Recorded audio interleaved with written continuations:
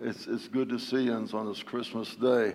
There's 1,000 things for you all to do today, and you allow the Lord to lead you to come here and worship together, and that's important.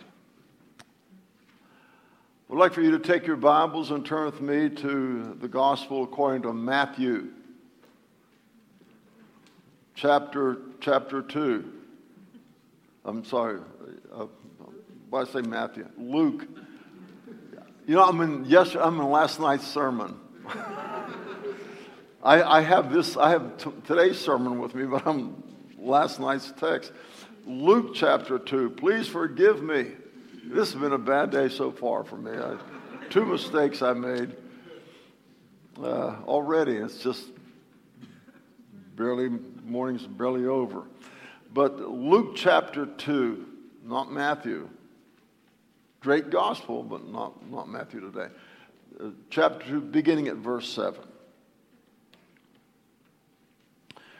And she gave birth to her firstborn son, and she wrapped him in cloths and laid him in a manger because there was no room for them in the inn. In the same region there were some shepherds staying out in the fields and keeping watch over their flock by night. And an angel of the Lord suddenly stood before them, and the glory of the Lord shone around them, and they were terribly frightened. But the angel said to them, "Do not be afraid, for behold, I bring you good news of great joy, which will be for all the people. For today in the city of David there has been born for you a Savior, who is Christ the Lord. This will be a sign for you. You will find a baby wrapped in cloths and lying in a manger." And suddenly there appeared with an angel a multitude of the heavenly host, praising God and saying, "Glory to God in the highest, and on earth peace among men with whom he is pleased." When the angels had gone away from them into heaven, the shepherds began saying to one another, "Let us go straight to Bethlehem and see this thing that has happened, which the Lord has made known to us." So they came in a hurry and found their way to Mary and Joseph and the baby as he lay in the manger. Father, we thank you for your word. Lord, we pray that you will speak to us through your word today. We ask it in Jesus' name. And Lord, we bless you and thank you for the coming of Christ into our world. In his name I pray, amen. We could think of all kinds of things that are historically the most incredible, most wonderful things. You know, there's all kinds of illustrations throughout history as to what is the greatest event of all time. But I could think of nothing that is greater than the first coming of our Savior some 2,000 years ago. The birth of Jesus Christ should be without argument the greatest miracle of all time. It's only happened once. It'll never happen again. You say, well, what about the resurrection? Man, resurrection, if it wasn't for the resurrection, folks, we'd be a miserable people. However, if there's not a birth of Jesus, if there's not the coming of Christ, nothing else would have happened concerning the great things that Christ has done. The birth of Jesus Christ. God becoming man. It is just absolutely hard to imagine that the God who created all the universe, spoke it into existence, would become a human being just like you and I. We should consider that God himself, who is eternal, would even predispose himself to become as one of us, to become flesh and blood. In Philippians chapter 2 and verse 7, Paul, writing to the church at Philippi, says, "But emptied himself," that's Jesus, emptied himself, taking the form of a bondservant and being made in the likeness of men. And also, this was no last-minute plan of God that Christ should come. The scriptures tell us For he was foreknown before the foundation of the world. That's from 1 Peter 1:20. By the way, what that means, foreknown from the foundation of the world, is before God created anything, in eternity past. In eternity past. And I don't know how long ago that is, but when I think of eternity, it just boggles my mind to think of anything eternal, either past or future. That Jesus Christ was God's foreknown Son. Not that he knew that he would, but planned that he should and is going to be the Savior of the world. Before the foundation of the world, 1 Peter 1:20 says. Jesus is God's plan for salvation for every one of us. It wasn't something that God just thought of, but it happened in eternity past. Our minds cannot even, because we are finite, we cannot understand the infinite ways of God. But God in his sovereign will and his providence determined that Jesus Christ would be the Savior of the world. Christ from eternity would be the Savior, and even at a time of God's own choosing, he would be born possessing both a divine nature and a human nature. That's another thing I don't understand, because if he's 100% human and 100% God, my mind cannot wrap itself around the idea of something being 200%. We don't think of things beyond 100% of something. But Jesus is 100% God and 100% human. The human mind cannot absorb that, because we've never experienced anything like that before, nor will we ever again. In Luke 1:35 we read, "The Holy Spirit will come upon you," that is to come upon Mary, "and the power of the Most High will overshadow you. For that reason the Holy Child shall be called the Son of God." Have you ever given much thought as to why the virgin birth of Christ is so significant doctrinally in our Christian theology? Why is it so important to us? Why is the virgin birth? Why couldn't Jesus just be born like anybody else and be God? Let me give you 3 reasons, and these 3 reasons are provided by Dr. Wayne Grudem in his book Systematic Theology, which, if you like theology books, let me tell you, this is worth reading. But Dr. Grudem, just 3 points real quick. Number 1, he says, it shows salvation must ultimately come from the Lord. He says, secondly, the virgin birth makes possible the uniting of full deity and full humanity in one person. And third, he says, it also makes possible Christ's full humanity without inherited sin.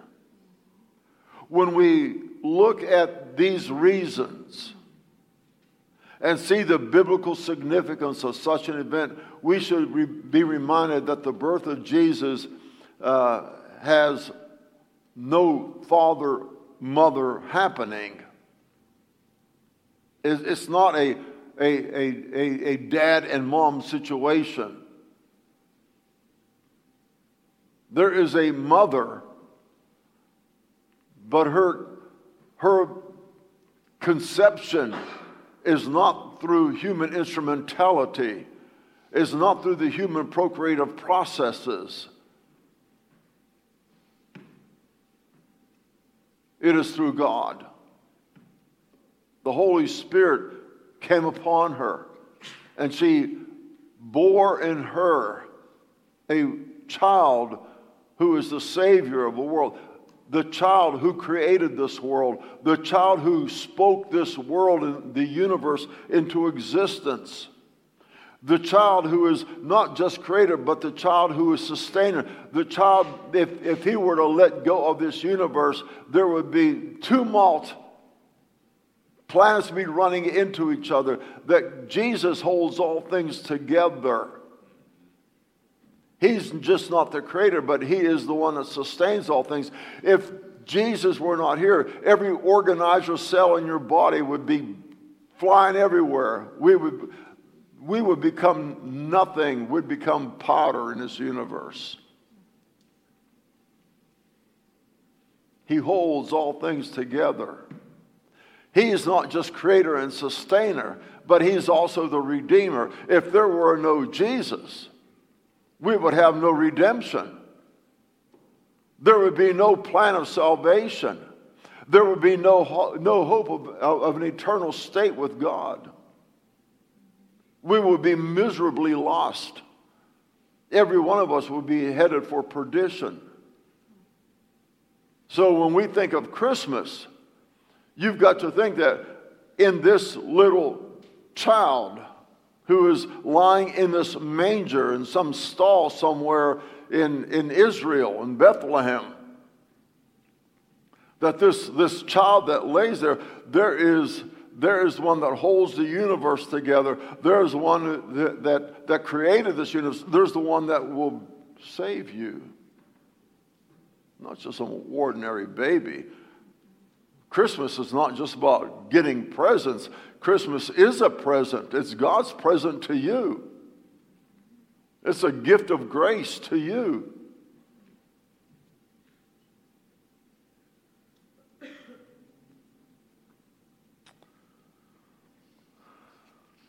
God had a predetermined, foreknown, sovereign plan from eternity past. The virgin birth of Jesus Christ is God's good news for all the human race.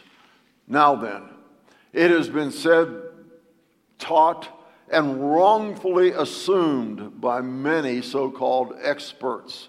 You know, we got a lot of experts in this world. They hold a lot of degrees. You know, isn't it interesting that there are some people more interested in their title than they are their testimony? The testimony is far greater than a title. I don't care what title you might have, friend. We may be the peasants and the serfs of this world. We might live in a feudalistic system someday, but let me tell you something, that I'd rather be there than live in the palace of the most wealthiest king in all this planet, and know for certain that if I were to die today as a serf, as living in a feudalistic system, if I were to be a peasant, if I were to be a pauper living in a homeless shelter, I'd rather be that and know that my estate, my destiny is with Christ, than to be so wealthy that I know that the moment I would die, I would spend eternity in hell. The greatest gift that you have is this gift of a baby lying in a manger who becomes your Savior.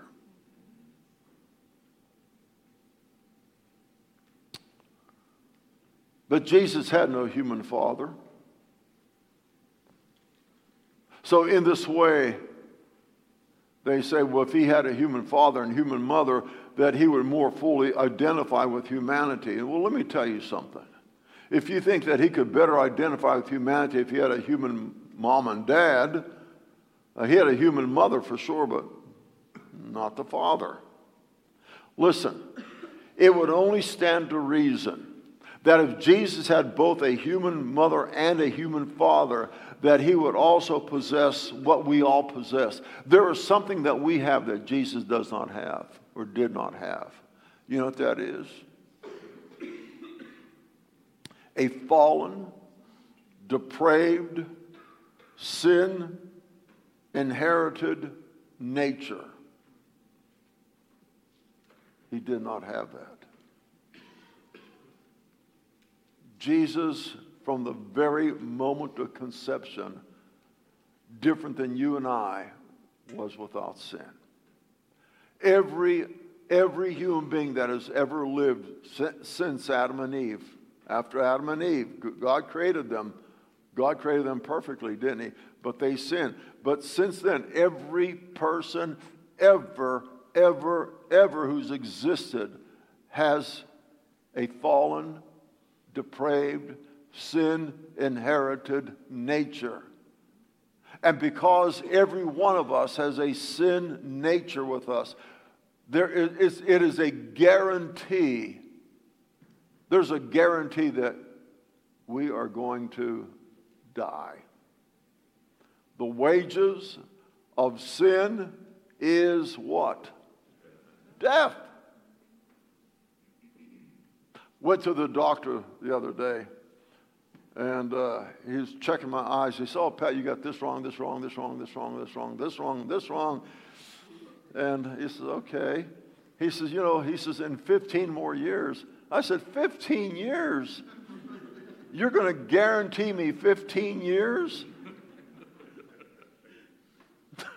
I says, "Thank you." I'm expecting in 15 years I'll be talking to Peter and Paul.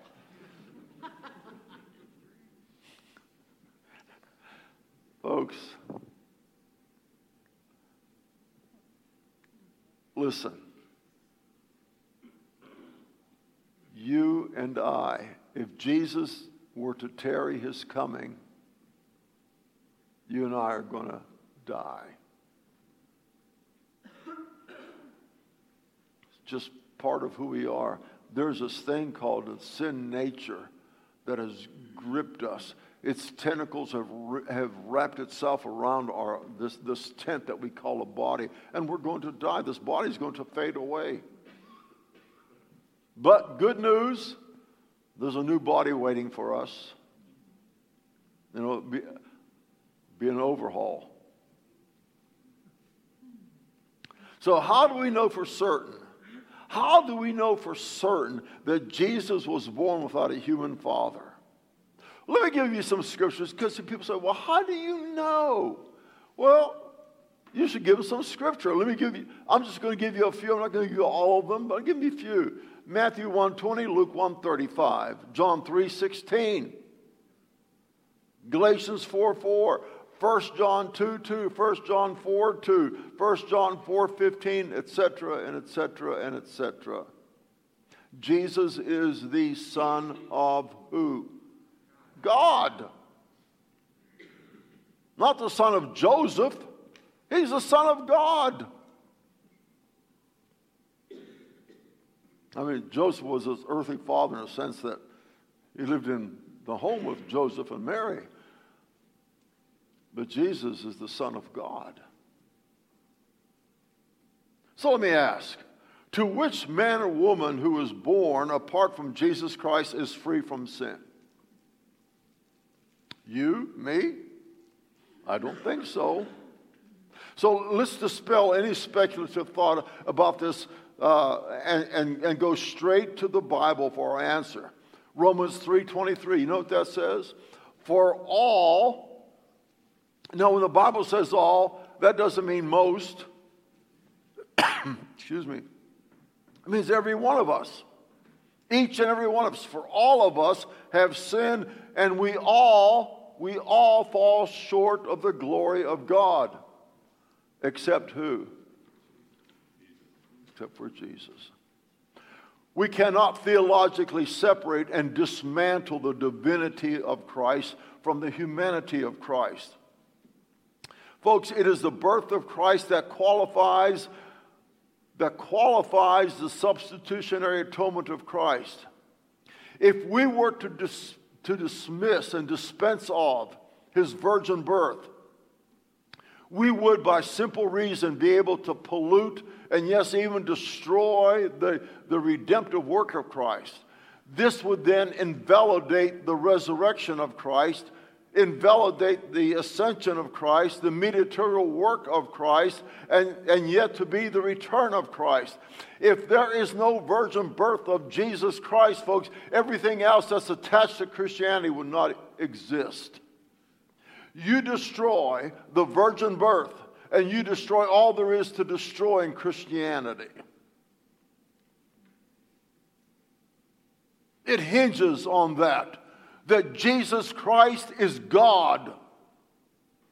If Jesus Christ is not God, then we have no Savior. Christ is born of a woman, but he is conceived of by God the Spirit. It's what ties Christianity together. And yet there are many who say, we don't need that.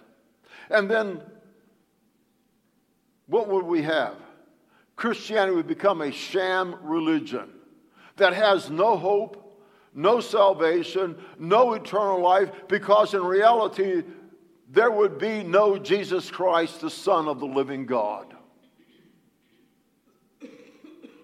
Listen to these words from the Apostle Paul in his epistle in 1 Timothy, chapter 3 and verse 16. He says, He was revealed, that means that God revealed himself in the flesh, was vindicated in the Spirit, seen by angels, proclaimed among nations, believed on in the world, and then taken up to glory. What man, what woman can do that apart from Jesus Christ? If Christ were just like us, he would have turned into dust by now. The worms and maggots of this earth would have eaten his body, but not Jesus. Do you know that when we passed from this scene, people spent all kinds of money to put folks in a vault? You know what's going to happen to them after in due time? In due time, what happens to that body? It turns to dust.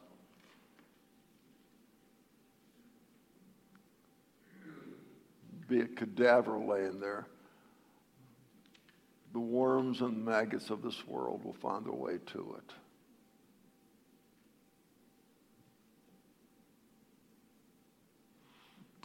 But the real you, the you that belongs to Jesus will be with Jesus. You'll not feel a thing. You'd be so blissful in God's kingdom, you'd say, man, I wish I'd have got here years ago. Friends, we are talking about, coming to a close, we're on a final leg here. We're talking about the King of Glory. Conceived by the Holy Spirit, born of a virgin, lived a sinless, perfect life, was crucified bearing our sin and the Father's wrath, was buried in a borrowed tomb, and raised by the power of God on the third day. We are told in Acts 4:12, and there is salvation. Listen, there is salvation in no one else, for there is no other name under heaven that has been given among men by which we must be saved. Oh, my friends, listen. If you don't have Christ as your Savior and your Lord of your life, you don't have real life. Christ has come to give you abundant life. Today is a day of good news. My friends, a Savior is born. Let's pray.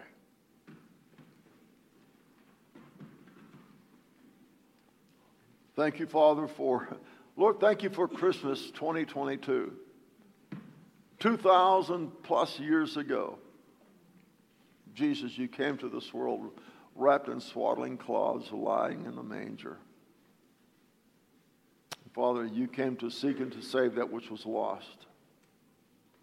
And our hope, the surety of eternal life is found in you, Father. For you are the head. We are the church, the body, Father.